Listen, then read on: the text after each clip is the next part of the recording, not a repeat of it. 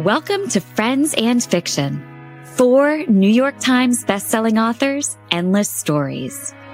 Novelists Mary Kay Andrews, Kristen Harmel, Christy Woodson Harvey, and Patty Callahan Henry are 4 longtime friends with more than 70 published books between them. Together, they host Friends and Fiction, with author interviews and fascinating insider talk about publishing and writing, to highlight and support independent bookstores.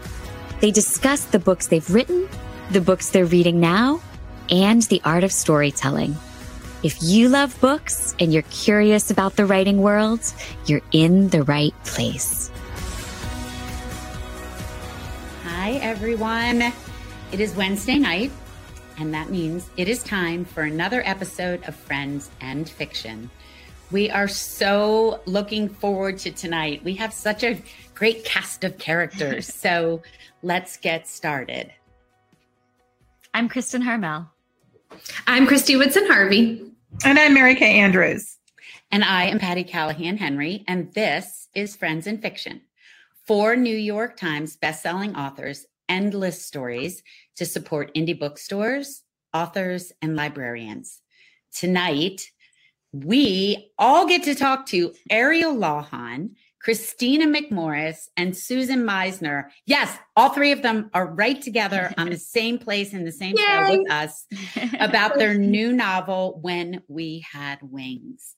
And then, as if it gets any better than that, on the second half of the show, we will be talking to Santa Montefiore about her new novel, An Italian Girl in Brooklyn. And don't forget, as you know, we continue to encourage you to support independent booksellers when and where you can. And one way to do that is to visit our own friendsandfictionbookshop.org page, where you can find Ariel's, Kristina's, Susan's, and Santa's books, and books by the 4 of us and all of our guests at a discount.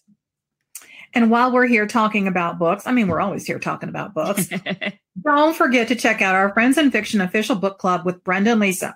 This club is run by our friends, Lisa Harrison and Brenda Gardner, otherwise known as PB&J.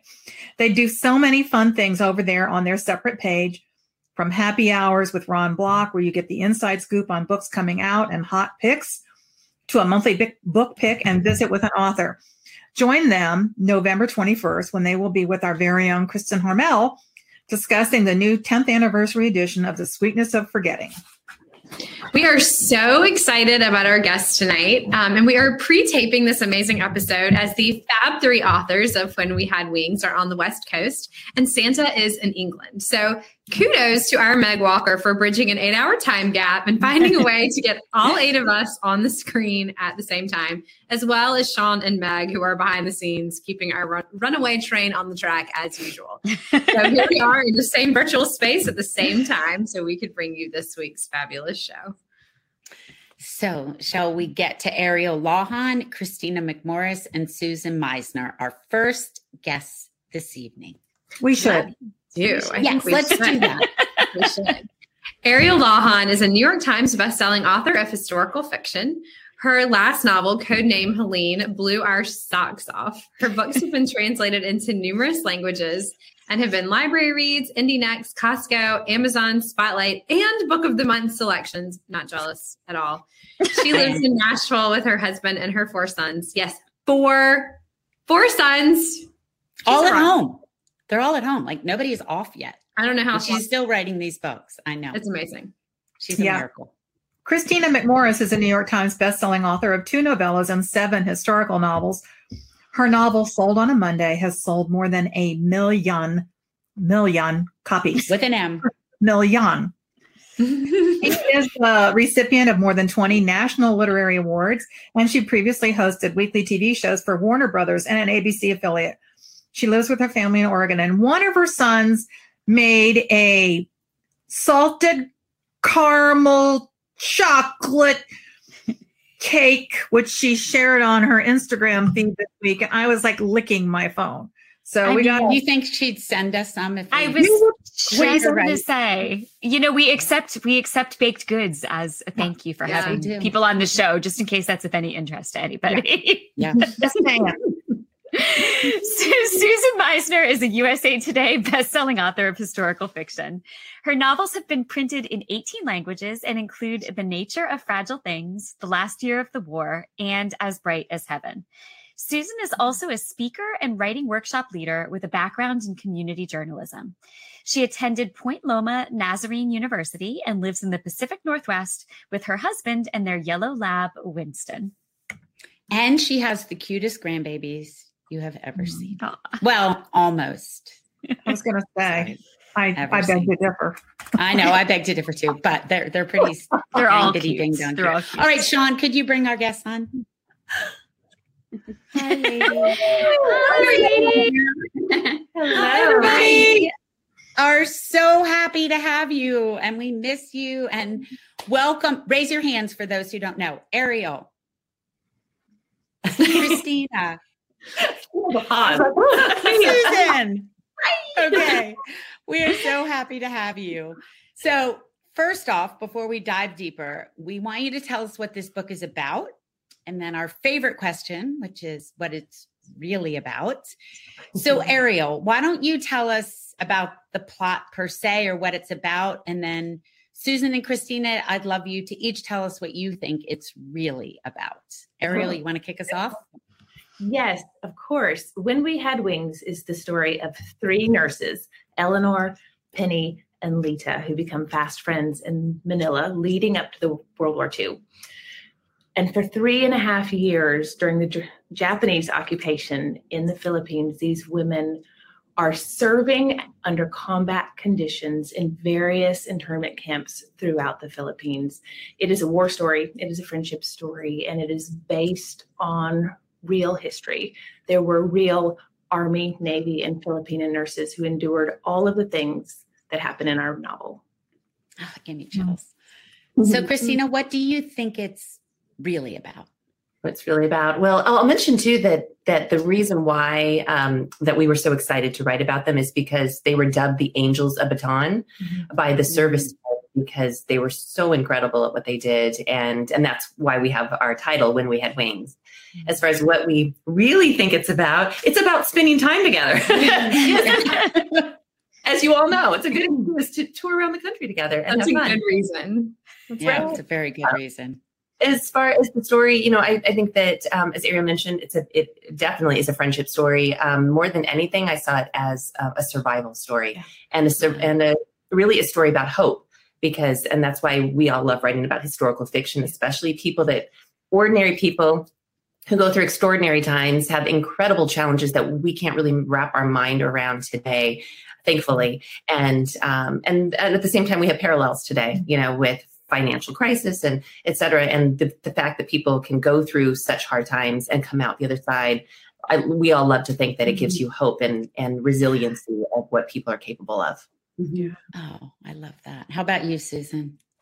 Yeah, I echo exactly what Kristina said about this book, kind of showing the reader what it can be like to endure something that you didn't think you had the mettle or the fortitude to experience. Like, you never would have guessed. I could never survive that. I could never do what they did. But these women, they were nurses. They were trained. They joined the Army, Navy, Nurse Corps. So it wasn't like they didn't have any military training at all, but they did not have combat training. They did not have survival training. They had not been trained for what they did. They were put into a crucible, and while they were denied so many things, their conditions were so austere. You can't believe what they endured. You'll find out in the pages what they endured. We didn't make any of it up. Stunning, actually, Susan. Yeah, it's stunning. And while most of the other prisoners just were merely surviving, they were surviving the same way, but they were also still nursing. They still were nursing. They were still doing what they'd been sent to the islands to do, and that is take care of people. They never stopped doing that, which is amazing to me. Yeah, I love it. Just what an extraordinary story. And I just feel like, people ask me all the time, and I'm sure they ask the three of you also, since you write World War II, like, is there ever going to be an end to these World War II stories? There are so many more stories to tell. So, I mean, it's amazing to come upon stories like this that we don't know yet. So I'm very glad you told it. Speaking of that, let's begin at the beginning. So as you mentioned, this multi-layered novel is told through these 3 different nurses' points of view. And they all meet at the Army Navy Club in Manila thinking, oh, this is going to be such an easy assignment. But obviously there would be no story if that was true. So I would love to talk to the 3 of you briefly about exactly how the book came to be. Susan, can you talk to us a little bit about the origin of the idea? Mm-hmm. Yeah, we had been approached by a publisher, Harper Muse, to collaborate on a World War II novel. That was the only parameter they gave us, is they wanted us to write it, and they wanted it to be somewhere around the World War II era. And so we jumped on the chance to write together. We're good friends, and we enjoy each other's work. We thought we'd make a good team, and we are a great team. So what we had to do next then was choose an idea, and we wanted to find something that hadn't already been written about many times over. Because even though the World War II is a giant genre, so much of it has been told. We wanted to find that story that had not yet been told, and especially one that deserved to be told, about women who had like a heroic role. Mm-hmm. Women who had risen to the top, but no one knew about them. And boy, did we find the idea when I was on a Google dive looking for an idea, and I came across a documentary about the Angels of Bataan. Had never heard of these women. I'd only ever heard of the Bataan Death March, which most of us have heard of, but I had no idea that when MacArthur retreated from the Philippines and the islands fell to the Japanese, that in addition to 6,000 male prisoners of war, there were these 80 female military uniformed women who were also left behind.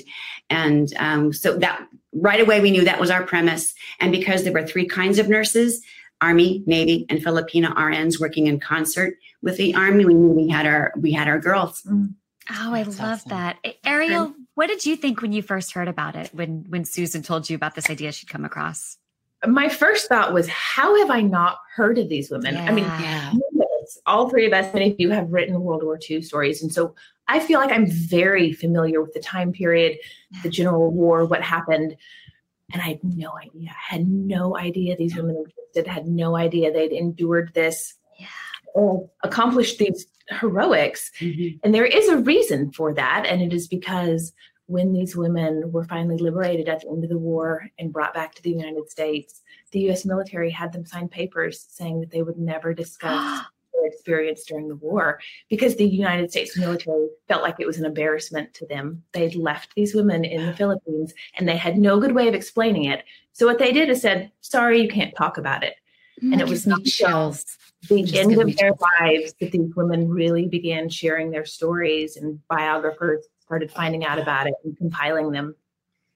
Wow. Well, it's amazing then, even more amazing that you've told this story to keep it alive and to keep it at the front of our minds. Kristina, I know you've also collaborated recently on a children's book with your sister. Can you talk to us a little bit about what it felt like to write this book, to collaborate on this book with 2 of your good friends?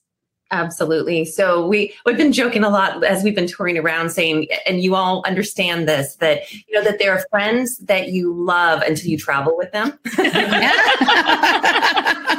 or work with them, or work with them, or do a weekly show with them, and we love each other. Right. And that really speaks to, as a testament, doesn't it, to when you come out the other side, and how the fact that you can actually love them even more. Mm-hmm. And so that was the case with the 3 of us. We actually, we've become obviously way closer. And Ariel and I had not somehow, I forgot at least until just recently. Last week, that was the first time we had met in person.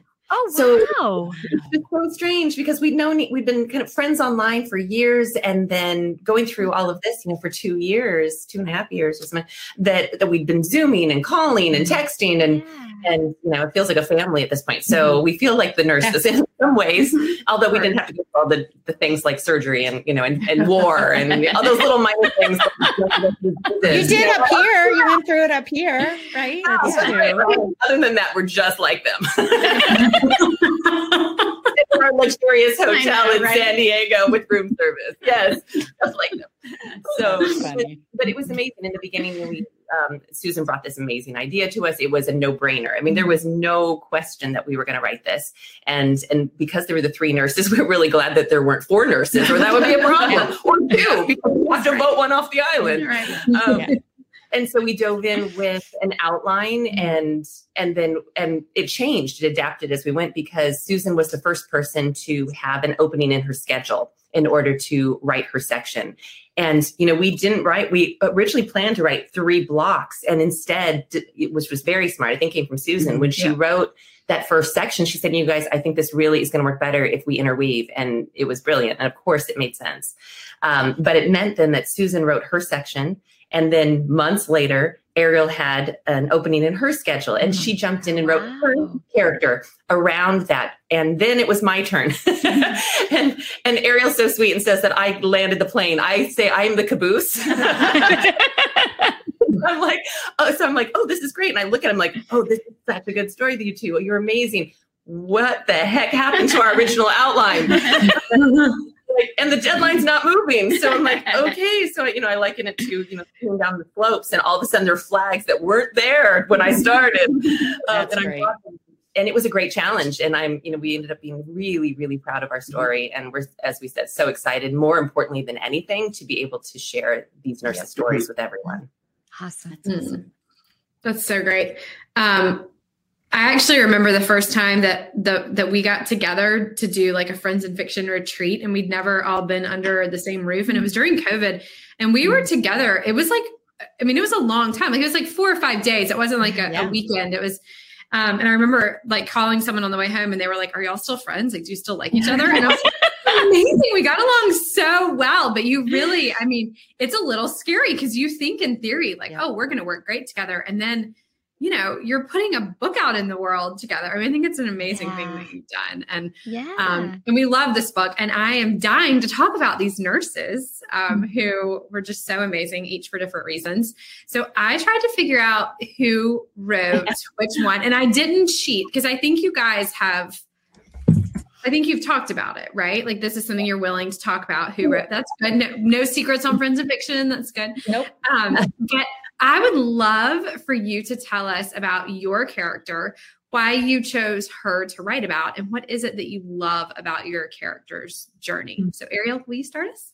Yes, of course. My character is named Penny Franklin, and she is the U.S. Army nurse. And I chose the Army nurse for 2 reasons. My grandfather was a lieutenant colonel during World War II in the United States Army. Wow. And my father was military police in Vietnam during the Army. So I understand, I appreciate, I respect what the men and women of the Army endured and went through during that time. And Penny is also from Texas, which makes perfect sense for me. My husband is Texan. Both of my parents were Texan. 2 of my children are Texan. I am fluent in the dialogue, or the dialect. I know the language very, very well. And the reason I love Penny so much is she is the first character in my writing career that I got to create from whole cloth. This book is obviously based on real people and real events, but our nurses are entirely fictional. Whereas all of my other novels, I was writing real people that really lived in history. And so I had a different challenge with them than I did with Penny, but Penny was fun because I got to make her out of nothing. And I'd never done that before. And I'm so fond of her as a result. I love that. Kristina, what about you? Yeah. So my character was Lita. And so she's the Filipina nurse. And yes, I'm half Asian, as you all know. I know I've hid that for a long time. Not really. Shocking. Not really. Not really.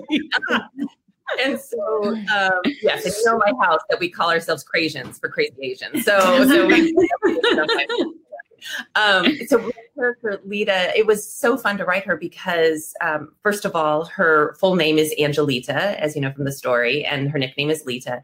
That came from, I borrowed that name from the mother of my best friend growing up.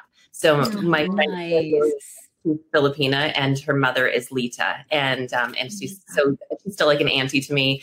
I grew up in that home. I joke, but it is true. You are never friends with one Filipino person. That is impossible. You are been friends with the entire family, the community. They all live within like 4 blocks of each other. All the aunties and uncles and cousins, everybody would get together for any excuse to eat together for every holiday. And we just graze all day long on their incredible food they prepared for days. And this was like every holiday, like this was Father's Day. like a New Flag Day. It's a very important holiday. So I know that family and the culture, and we'd sing karaoke. They say had a karaoke machine before my family did, if that tells you anything. There you go. And I just love that culture. So it was really fun to write Lita for a lot of reasons. I made her mestiza, which is half. So back then, especially being seen as a sort of a half breed is what they would consider them. And I connected with that, being that I knew what it was like as a kid growing up, having a foot in both cultures, not knowing exactly where I fit in, wishing that, that you were, for me, wanting to look like Susan, wanting to have blonde hair, blue-eyed girl, and not appreciating my differences until later in life. And that's, so I really love that about Lita. So in the story, yes, so Lita is from the Philippines, and she's the youngest of 4 sisters, and they are all nurses. And they've all immigrated then to the US, and she's supposed to be next. And that was an incredible thing that we came across that we did not know before writing this story, which is that in the Philippines, after the US colonized it, they started training a lot of people over there, citizens, to in the nursing field. And then that became a channel for immigration to the US. So if you suddenly are realizing, wait, I know a lot of nurses who are Filipino and Filipina, that's why. When I talked to my friend Angie, who was giving me all of, making sure my facts were right, that the culture, that the food was right, borrowing all of her cousins' names. They're all good characters. It was good. That's when I said, I had no idea about the nursing community in the Philippines. She said, oh yeah. She said, and she must have listed off a dozen of her aunts and cousins that are all nurses here in the US. Wow. And I just had no idea, which is amazing. That's great. It's always fun when we have a connection like that, and someone that we're really close to, that we can be like, okay, make sure I got it right. Make sure I'm constantly doing that. And sometimes I'm like, okay, I'm going to make this character be, this, because I have a friend that does that, so they can make sure that I'm right. That's great. All right, Susan, what about you? What about your character?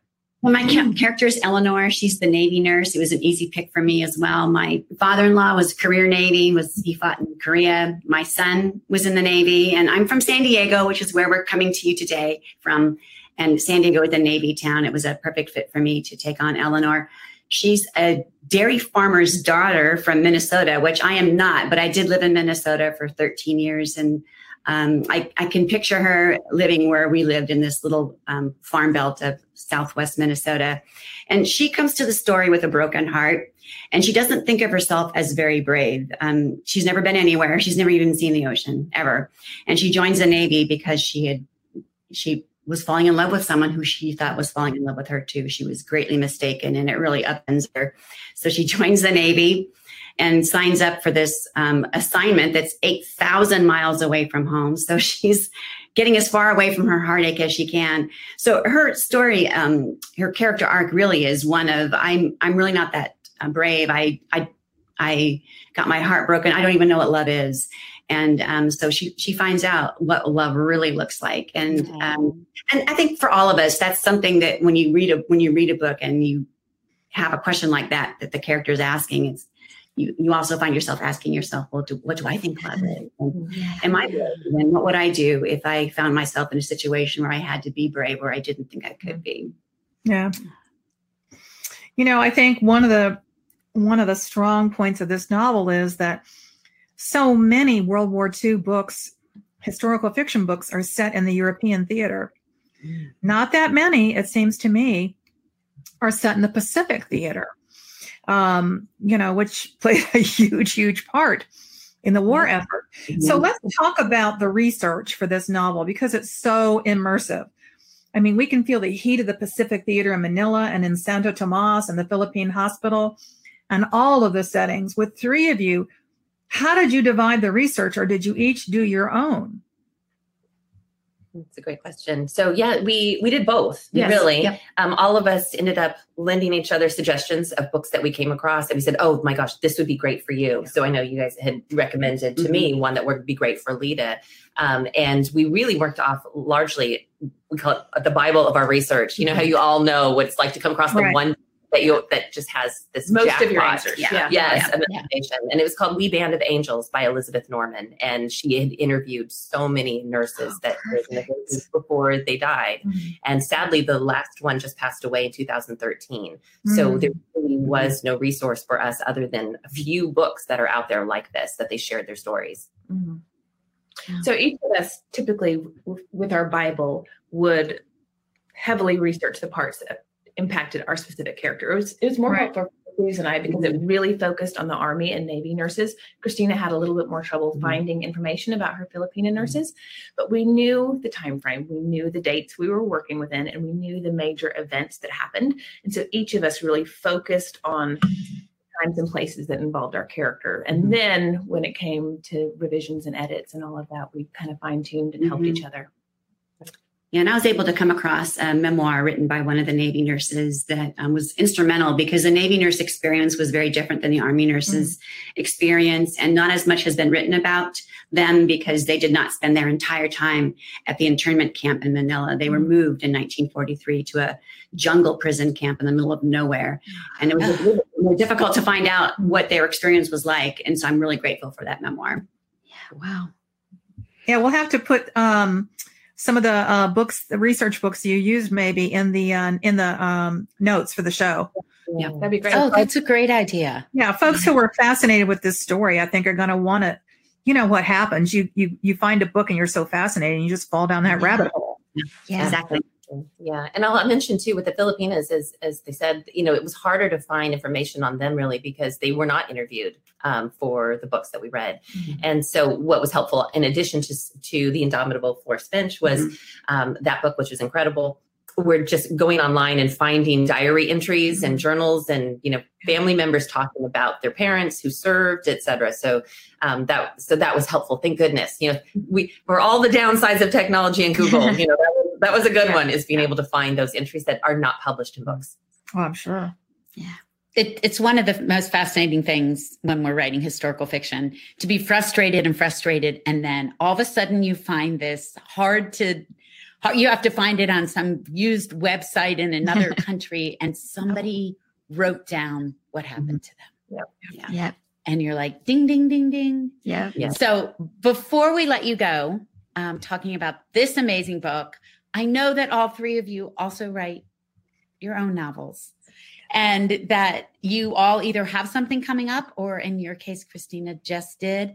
So can y'all take a minute to tell us a little bit about, Kristina, you first, because it just came out, and I know you were on the show, but for those who couldn't tune in that night, about your book, and then Susan and Ariel, tell us what you have coming up, because I'm excited about all of them. I know about all of them, and I'm excited. We said this last night. We just did an event last night and at Warwick's, and we said genuinely, we are not tired of listening to the other people talk about their stories, because they all are so fun. We cannot wait to read the new ones. So as far as mine goes, as you know, yes, I got to come on and do magic tricks on your show, which was so fun. It was so fun. I am still seeing people show up at events around the country that I've been touring and saying, that show was so much fun. I said, oh, great. I'll enjoy my magic trick because it's the only one. It was an awesome magic trick, though. It really was. I thought I had my trick sunglasses somewhere. Yes. Oh yeah, I totally got my invisible ink still. Right. The sunglasses are very disorienting. Yeah. I don't think you're supposed to wear them all day or anything. So, just so you know. Oh, that's the problem, Kristina. That's the problem. Don't drive with them for sure. They're back glass. People don't know or remember. Unless your side mirrors have been knocked off. There you go. Exactly. So about the book. So it's called The Wings We Hide. It just came out, 6 weeks ago or so. And it's been a little whirlwind since then. But in short, the story is about a female American illusionist who is the mastermind behind an escape show in 1942. And the reason she is so good at escape traces back to a childhood trauma she survived in Michigan's copper country, known as the Italian Hall disaster. And it resulted from a false cry of fire in a community hall on Christmas Eve, and 73 people perished in a stampede down the stairwell, most of them children. And this is all Christmas weekend. And so much too sad to write an entire novel about, I thought. And then I came across an article that was called How Monopoly Helped the Allies Win World War II. And it was about MI9, this British military intelligence group that created escape and evade devices, what I call the go-go gadget team of British intelligence. And they smuggled things through even Monopoly boards. It was incredible. They worked with magicians and illusionists. It's stranger than fiction. And so suddenly I knew I had my backstory, that the character survived this stampede. She becomes obsessed with escape. And she then gets recruited by MI9 and gets pulled much deeper into the war than she ever expects. So that's my story. So good. And Susan, yours is coming up. Yeah, coming up in April of 2023. It's called Only the Beautiful, and the cover is up now. The cover's gorgeous. What I like most about it is you see mothers and children kind of dancing in the background, and there's some beautiful flowers on the outside. But then there's a tobacco sky that lets you know that not everything is right about this picture. And what the story is about two women who are impacted by the eugenics movement of the early 20th century. And one is here in California. She's growing up in wine country. She's an orphan. She has a sensory anomaly that we know as synesthesia now. It was not much was known about it back in the 1930s when her story takes place. So it's about her. She's young. She's only 17. And it's also about a woman who's living in Nazi-occupied Vienna. She's an expat working as a nanny. So she's seeing the eugenics movement from the Nazi version, which, as you know, was eugenics at its absolute worst. And we don't hear much about eugenics anymore, which is great because it was a bad idea. But in the early 20th century, it was all over the place, especially here in America. You'd be surprised at how strong the eugenics movement was in America. And it's all about creating a healthy gene pool. So it's almost like manipulating society so that only good people had children, and people who are not perfect, well, we don't want you having children. And it went so far as sterilizing people without their consent. It happened up and down the West Coast, the East Coast, and in the middle. And California, my home state, sterilized more people than any other state. Upwards of 25,000 people were sterilized in a 5-decade period. So the story I know sounds appalling. I do want you to know that I don't sugarcoat anything. I want the truth to be known. I don't want the eugenics movement to be forgotten. It deserves to be remembered because we don't want to repeat mistakes of the past. But it is a book infused with hope. It's a very hopeful book. I don't want you to worry that it's too sad of a story. I will leave you satisfied, I promise. And when does it come out? What is the date? April of 2023. Okay. It's so exciting. Mm-hmm. And explain real quick before Ariel talks about her astounding book. What is the sensory thing that your character has? What does that mean? Synesthesia is a tangling of your sensory, your 5 senses, so that like if you hear a doorbell, you'll taste lemon on your tongue. Oh my goodness! Or you might have your sensory, like your touch, might be tangled with your hearing, and hers is called grapheme. And so when she hears something, she sees colors. So she might hear a rooster crowing and see orange diamonds in the periphery of her mind. And it's every auditory. So it's not selective. Every auditory stimulus has a visual response. And we didn't understand it back then. It was seen as a detriment, a handicap, and definitely not something you should pass on to your children. And it is hereditary. So I'm not spoiling anything, but you can see the trouble that she finds herself in. And so you can Google synesthesia. It's Synthesia, and you'll be surprised at the different kinds of synesthesia there is out there. It seems like it would be kind of a difficult thing to manage, but the ones that I talk to that have it, they say it's one of the most beautiful things about their lives. Oh, wow. Oh, yeah. Fascinating. Yeah. All right, Ariel, my friend. Yay, mine. I'm the caboose in this case. My novel does not come out until November 2023, so about a year from now. It is called The Frozen River, and it is based on the life and diary of a woman named Martha Ballard. She was a midwife in the late 1700s in Maine. A couple fun facts about her. She is the aunt of Clara Barton, who was the founder of the American Red Cross, and she's the great-grandmother of the first female physician in the United States. So that should tell you a little bit about the medical legacy she left for the women in her family. Talk about good genes. Yeah. and she herself was astounding. Martha delivered over 1,000 babies in the course of her career and never lost a mother in childbirth. Wow. Doctors say most of them cannot boast a track record like that. But the reason I'm telling her story is because for the 30 years that she was a practicing midwife, she also kept a diary at a time when many women could not read or write. And in this diary is recorded every birth, every death, every scandal, every murder that happened in her small community. And the story itself takes place over one long, cold winter as Martha solves a very shocking murder that unravels her small community. I cannot wait for that. Right? Coming bookstore near you. The moment you told me about that story a couple of years ago, I was like, I want to read that right now. The one thing I will tell you before we leave, because this was so fun and it happened last night, and it's kind of like the best way to kind of end our tours. We were at Warwick's last night talking about when we had wings, and during the Q&A, about halfway through the Q&A, this woman raised her hand and she said, I don't have a question. I just want to introduce you to somebody. This is my mother, Betty.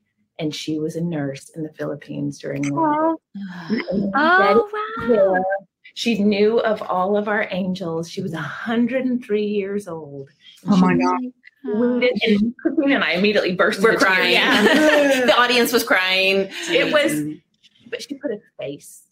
She put a face on her story, and it was so wonderful to see it and to have our readers there. I think we'll be talking about Betty for a long time. Yeah, she's amazing. That's and she said to me, she goes, I read 7 books a week. Wow. And so what about... Well, we mentioned that the last one of the Angel's Baton passed away in 2013. So Betty had come there, she said, right after they had left. So right at the tail end of World War II. So she heard about these women also and said that everything that we said throughout our entire presentation, we didn't know that we were being fact-checked, which is incredible to pass her test. And she said that everything you guys have all mentioned tonight absolutely rings true with everything I was told when I got there by the service members there about those women. So which gives me chills. Yeah. Amazing. Y'all are amazing. We are so happy you joined us. Good luck on the road. We're proud of you. And everyone go get the book. Ladies, thank you for spending time with us. Thank you. Thanks, ladies. Bye. Bye. Oh, that was great. Well, everyone out there, we hope that you are sticking around because we have Sunday Times bestselling author Santa Montefiore coming up in just a minute. But first, we want to remind you of a couple of things, beginning with a reminder of our Writer's Block podcast with our beloved librarian pal, Ron Block. The 4 of us take turns hosting with him, and we'll always post links under announcements each Friday on the Facebook page when a new one drops.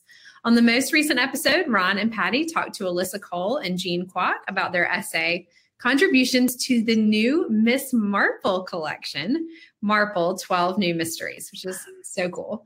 And then coming this week, Patty and Ron will talk to publishing veteran Beth Ann Patrick about her life, her new book, and her podcast, Missing Pages, with secrets of all the best publishing scandals mixed in.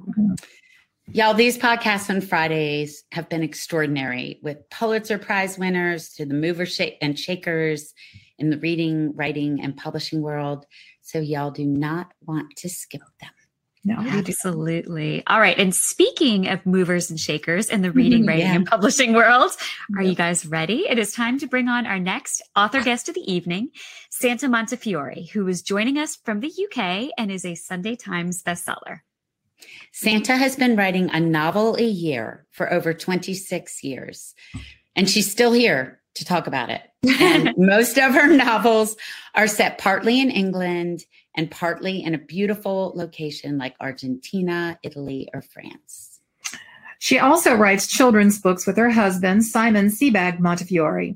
The series of 4 books is called The Royal Rabbits of London, about a secret society of MI5-style rabbits who live beneath Buckingham Palace and protect the royal family from evil. Love it. Oh, great. Santa grew up on a farm in Hampshire and was educated at Sherborne School for Girls. She read Spanish and Italian at Exeter University and spent much of the 90s in Buenos Aires, where her mother grew up. She lives with her husband and 2 children in London, and her new novel, An Italian Girl in Brooklyn, is set to be released in Canada in just 2 weeks and then in the United States in the near future. So, Sean, can you bring Santa on? Welcome, Hi, Santa. Hi.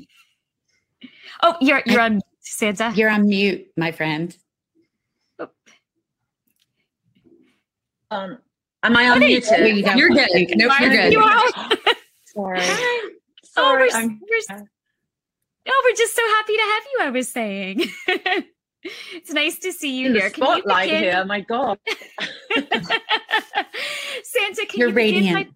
Can you begin by telling us what An Italian Girl in Brooklyn is about? And then our favorite question, what is it really about? Okay. So, An Italian Girl in Brooklyn is set in the north of Italy in Piedmont during the 1930s and 40s, and then it moves to Brooklyn. It's based on a true story. It's about a young girl called Evelina who grows up on a very dilapidated old estate in a made-up called Bercellino. It's in the countryside, very sleepy. The palazzo is falling down. Her mother is bohemian, narcissistic Artemisia. Her father is an anti-fascist scholar who spends most of his time studying writing. She's left to her own devices, and it's a very old-fashioned, sleepy way of life. And she believes that she will follow in her sister's footsteps, and there'll be a sort of an arranged marriage. But she falls in love with this, the son of these Jewish textile merchants in the town. And it's the 1930s. The Nazis are building their power in Germany, and the racial laws are coming in. Nobody thinks anything like that could possibly happen in Italy. And then, of course, the war does reach Italy. Racial law come into force in the north of Italy, and things heat up. I won't ruin the story, but anyway, it's Evelina's story, but it's based on a rather amazing true story. That's awesome. What's the book really about at its heart, Santa? Is there a theme or a message to the book? Yes, there is. There's a theme in the book that it's possible to love more than one person. I think love comes in many shades and colors. I think we as a society are pretty, when it comes to relationships, you find your one true love and you marry and you have children, you live happily ever after. That's dream, but actually life's really complicated. I think you can love people in different ways.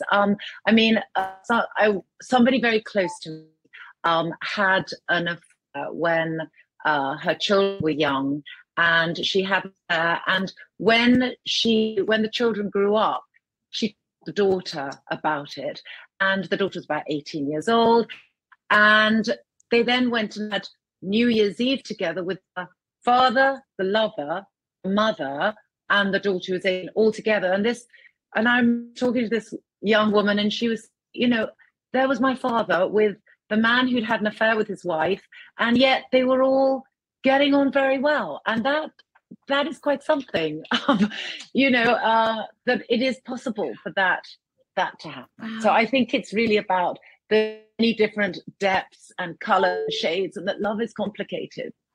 Yes, absolutely. Absolutely. Now, you alluded in the author's note and just now to this book that this story was inspired in part by a man named Jonas Prince, who you met at a dinner party in London and who shared his mother's story with you.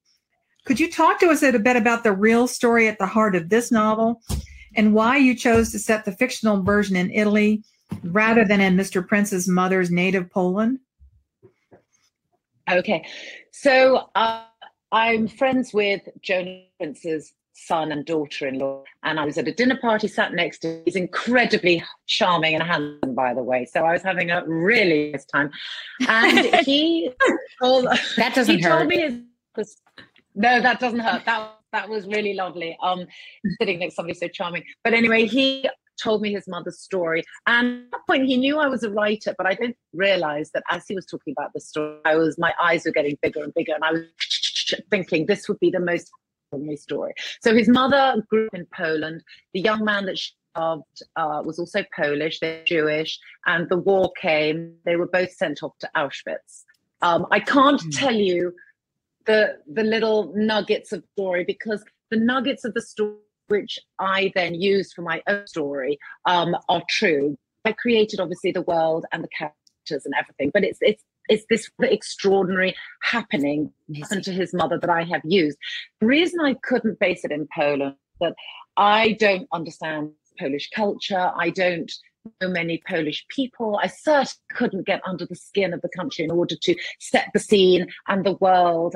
You really have to know a place very well. You need to know what it smells like, sounds like, feels like, and how people live in sort of day-to-day world. So I sat on this story. I asked him, I said, I would love to write this story one day. And he said, well, you can write it when my mother passes away.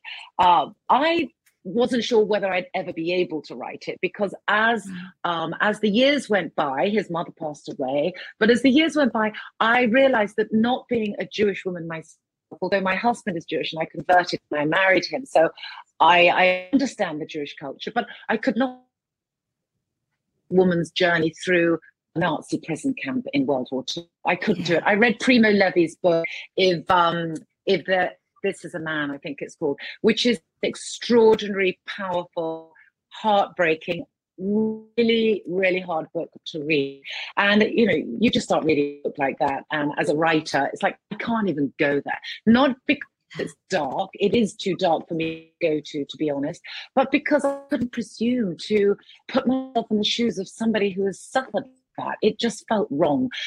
I sat on this story for really years, actually. I knew in the back of my head that I wanted to write about it because the complex characters and it was so fascinating. But I thought, how could?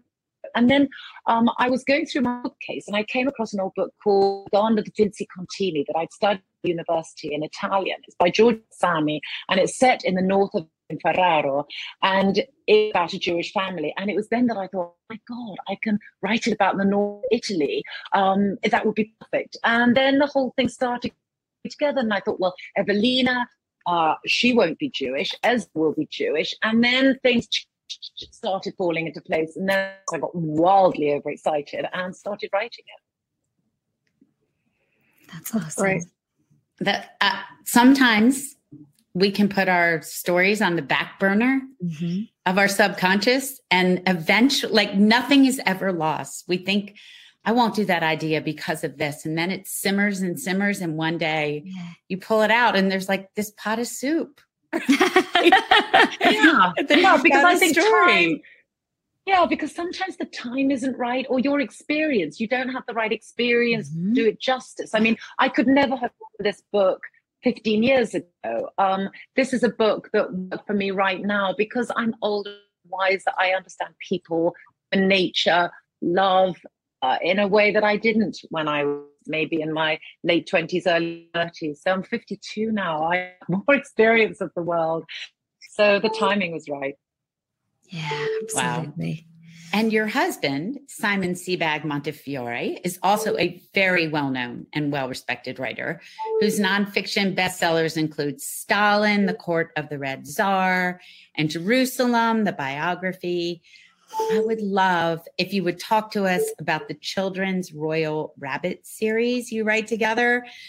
I just love the whole premise of it, as well as a bit about whether you influence each other's individual work and what it's like to be one half of a power couple of two of the most well-known writers in the UK. Well, okay, so writing a book together, I admire those three girls who you've been talking to, because actually writing a book with somebody else can be really difficult because you're very possessive of what you do. And I think if my husband and I decided to write a grown-up fiction together, that would be complicated. It wouldn't work because we both feel very in control of what we do, and therefore to step aside and allow the other person to write over maybe what the other has done, it could be quite complicated. But because it was a children's book, neither of us had done a children's book before. So I think we were very open to suggestions from each other. We didn't feel proprietorial over the bits that we were writing. We were very happy for each other to say, actually, this doesn't work, let's try that. Whereas with my grown-up fiction, I don't want anyone to interfere with it. I feel I know what I'm doing. Yeah. So it's basically, it was my 6-year-old son who couldn't sleep one night. And I said, well, think of something you love. And he said, rabbits. And I said, where do they live? He said, under Buckingham Palace. And it was like, oh, that's such Oh my gosh, that's so great. Really So cute. Kick-ass rabbit. They're legendary. And then, you have so much fun with the world because they start off in Camelot as the rabbits of the round table back in King Arthur's day. And you create the world and why they pledge their allegiance to the crown and how they've evolved to become the royal rabbit London in Buckingham Palace. And we have our little country rabbit, Shy, who wears an eye patch because of a squint. And he's a very weak and feeble rabbit, but shows great courage. And he has to find these legendary rabbits, and he has to, win them over to help him solve a plot to harm the Queen. And it's a really fun series of books, and it's with Disney at the moment. Hopefully, will become an animated movie. It was. I hope so. Awesome. I'm dying to read these myself. Like, forget children's books. That's so cute. Like, where were these when Will was 5 and I was reading? This is so awesome. Yeah. Mm-hmm. And I think when I hear about you saying that you can interact with your husband writing that, part of me was like kind of defensive, like I could never do that. But you're right, with adult fiction, that's different. But something fun like that, I think it would be really interesting. Yeah, I think it's also great because he brings stuff to the table that I can't do. So because he's got a very different mind to mine. So he's really sort of quirky. So for example, the Ratsies, Papa Ratsy is the kingpin of these camera wielding super rats. And when we were thinking where these super rats live, and I thought, under the Bank of England, it's all greasy and drippy and wet and moldy. He goes, no, much cooler. They're at the top of the Yard, the tallest building in London. And they have super cool offices where everything's gleaming, and they have the latest technology. And the gym, of course, they're all fat and unfit. So the gym is where, they butcher rats who don't, do what they're meant to be doing. And so the running machine for the rats is like a terrible torture. So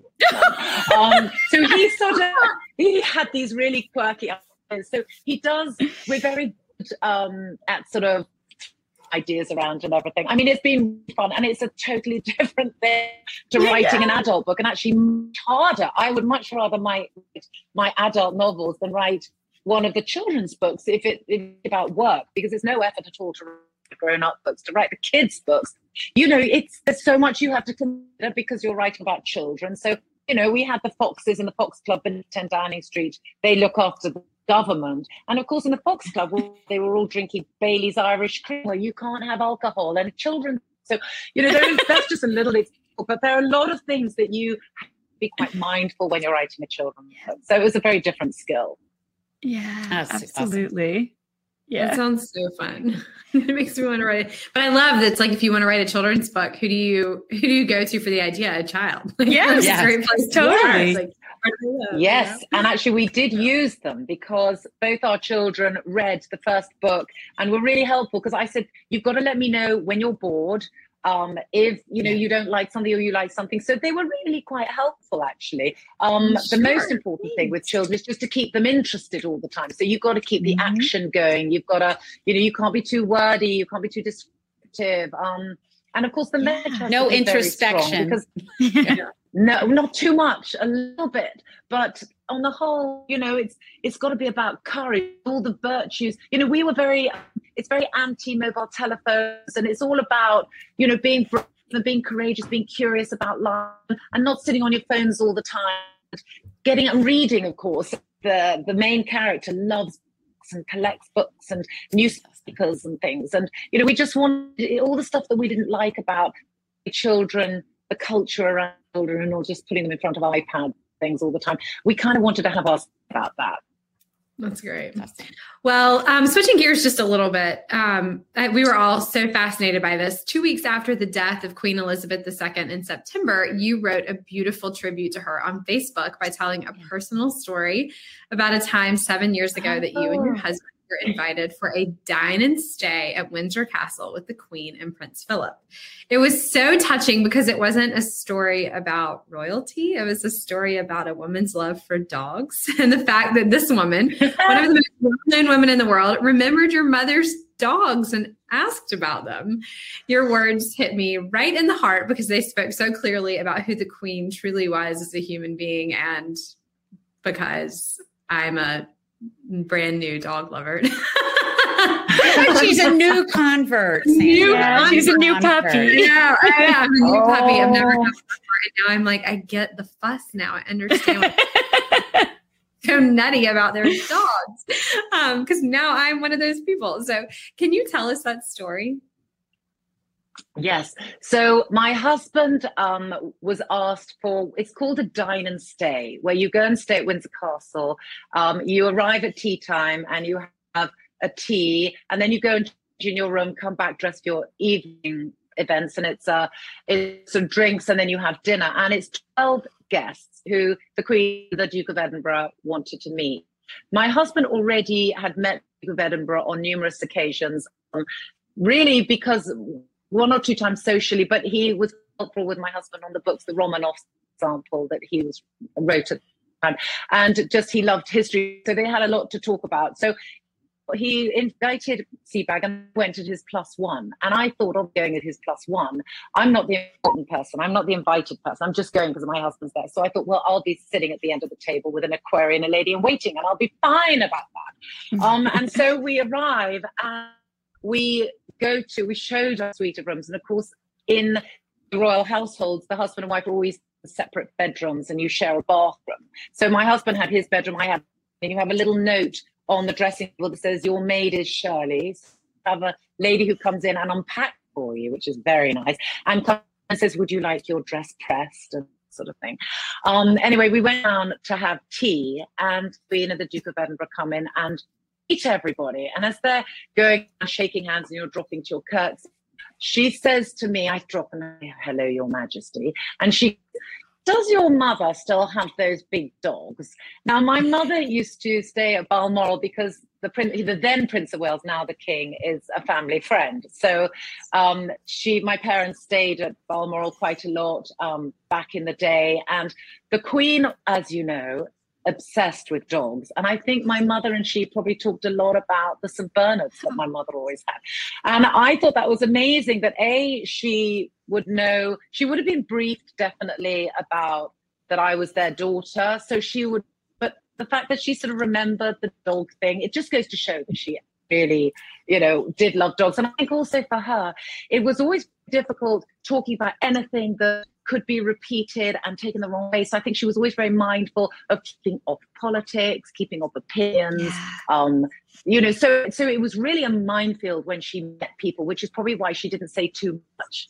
But if she talked about dogs or horses, she could say whatever she wants. She wasn't going to get into trouble.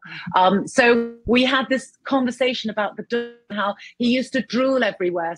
So we had towels in every room in the house, so you'd sort of catch the drool. And I told her a really funny story about my mother's latest dog, who bit a cyclist. It wasn't very funny for the cyclist. And in fact, he ended up suing my parents, which wasn't great. Oh, no. But the dog, and it's a farm, and he's around the right of way. But anyway, the dog, he's a huge dog. Anyway, the Queen thought that was fabulous. She definitely took the side of the dog. And she was so sweet and so funny. And his blue eyes just really twinkly, sparkly, lively blue eyes. She was absolutely wonderful. And that night at dinner, I saw you the plasma in your bedroom, and I was sitting next to the Duke of Edinburgh. It actually is rather lovely now looking back on it, because he's sadly no longer, and I got to sit next to him at dinner. But I sat opposite the Queen as well, so it was a really surreal moment. I was kind of sitting there thinking, I can't really believe this is happening. But the stories that he liked the most were about awful book tours, about arriving at places and there's no one there, literally, and there's one person in the back row and you fall on that person, say you're my only fan, and they say, well, actually, I'm just here waiting for my wife and kids to finish shopping because there's a bookshop next door. And do you know where the ladies' room is? Yeah. Those sort of, you've had that one too. Oh, yeah. Oh, Santa, that's such a great story. I'm so glad you shared that with us. It's, You know, I think we were really reminded just in the days and weeks after her death, so many people had stories like that, just about her warmth and the human side of her. And it's just, it's extraordinary that you had those moments. Thank you so much for sharing that with us. It was lovely, you know, now that she's no longer, it's really lovely to be able to, you know, tell my children, they'll tell their grandchildren, you know, she was a real icon actually, but quite scary. I mean, frightening, you know, your heart's going because she's the queen. But actually, she was very warm, and there was something really sweet about her. That's awesome. Oh, that's really knowing nice. that. Yeah. Well, Santa, you know, we talked about how An Italian Girl in Brooklyn is coming out in just 2 weeks in Canada. So those lucky Canadian readers, it's already out in the UK. But readers in the States are going to have to wait a little bit longer for us. So in the meantime, for readers out there who have fallen in love with you on this broadcast, as we all have, can you tell us where we should start in reading your backlist? How should we get to know Santa Montefiore in the meantime? Okay, so I think the Deverell Chronicles, which is, it's 3 books set in Ireland, in Cork, starting in 1900 and it goes up to the 80s. It's a trilogy. The first one, they have different titles in the UK. So the first one is called The Irish Girl, the second one, Daughters of Ireland, and I think the third one is Last Secret of the Deverells. They are available on Amazon and in bookshops and things like that. There are more Deverell books to come that have come out in the UK, but they haven't come out in America yet. So I think if people don't know my work and would like to read something, then I think that it's historical fiction, a big Anglo-Irish family, big castle, ghosts and spirits. I love my ghosts and spirits. So it's got a bit of the supernatural in there too. But it's 3 big books and that's quite fun. So maybe that's the one to go for. I think you've had us all at Ireland. I think you had us at Irish Girl. Yeah. Yes, exactly. All right. Now, Santa, if you don't mind hanging around, we want to ask you one more question that we all love diving into, but we're just going to get to a couple of our quick announcements first. Right. Well, you know, we've had quite a night already, but it's not over. I want to talk about us because this year we all have books coming out in 2023. I know it seems forever away, but it's not. So we are going to have at least 4 Friends in Fiction live events this coming year, one during each one of our book tours and probably a bonus event or 2 so as well. So stay tuned for news about those, and you can mark your calendars and make your travel plans to join us as we take our show on the road beginning in the spring. Oh, sorry, I was muted, but y'all could not hear me. And part of the celebration for our 4 new releases is our new Friends in Fiction First Edition Club. And here's how it works. So you order now from one of our favorite indie bookstores, Booktown. That's Booktown with an E on the end. And you will receive on Pub Day a signed first edition hardcover of each of our books. And with the first, you get an adorable Friends in Fiction kitchen towel that says, "Dinner can wait. It's time for Friends in Fiction." The only way to get this towel is through the First Edition Club, and it will not be available any other way. So May is Patty's The Secret Book of Floralia. June is my book, The Paris Daughter. July is Christie's Summer of Songbirds. And September is Mary Kay's Super Secret Project. So you can order from Booktown right now at booktown.com. That is Booktown with an E at the end. All right, Santa, you are up one more time. We love this question. And with your fascinating background, we're curious. What were the values around reading and writing in your childhood? Okay, so writing, I wrote as a child just because I loved it. So I was always writing something. And my parents always encouraged me to write. I think it was the only thing I could do because I'm illiterate when it comes to numbers. I can't count even on my hands. So writing was hugely encouraged. Yeah. You're often either one or the other. Anyway, so my brother stole the maths genes and I stole the writing genes without question. So, and also books, my father used to read, he read all the Wind in the Willows, Winnie the Pooh, Oscar Wilde, you know, those children's stories, fairy tale things. He was always reading every night. It was a big thing. Daddy would read to us and he put all the voices, you know, Winnie the Pooh, had a voice like that. He always had a voice like that. And he was, you know, I remember that so well. So reading was always a big part of my growing up, and writing was just massively encouraged. But I actually didn't need anyone to encourage mean, it was, as you all know, your writers do, it's something you are. It's part of your makeup, and you have this compulsion to express what you feel and think in writing all the time. So I think we're probably very similar like that. It's just who we are. Absolutely. Well, Santa, thank you so much. It was a pleasure. It was such a pleasure talking with you and finding out a little bit more about who you are tonight. It was nice to get to know you and hear about your new book and some of your backlist and some of these amazing stories you have. So thank you so much for spending the time with us. Thank you, Santa. I'm not going to forget. It's who you are. I like that a lot. Yeah, it's who you are. Yeah, it is. It's just who we are. It's not what we become. We don't become it, we are it. I love that. Absolutely. So. But anyway, good luck with your books. And thank you so much for including me. It's a real honor to be here. Thank you. The honor is ours. Joining us, Santa. Thank you. Thank you. Okay, everyone out there, remember you can find all of our back episodes on YouTube. God, what a great night. We are live on YouTube every week, just like we are on Facebook. And if you subscribe and hit the little bell at the top, you won't miss a thing. So be sure to come back right here next week, same time, same place, as we welcome Wanda Morris. Good night, y'all. Good night. Thank you for tuning in. You can join us every week on Facebook or YouTube, where our live show airs on Wednesday nights at 7 p.m. Eastern Time. Also, subscribe to our podcast and follow us on Instagram. We're so glad you're here. Produced by Audavita Studios. Connect your voice to the world.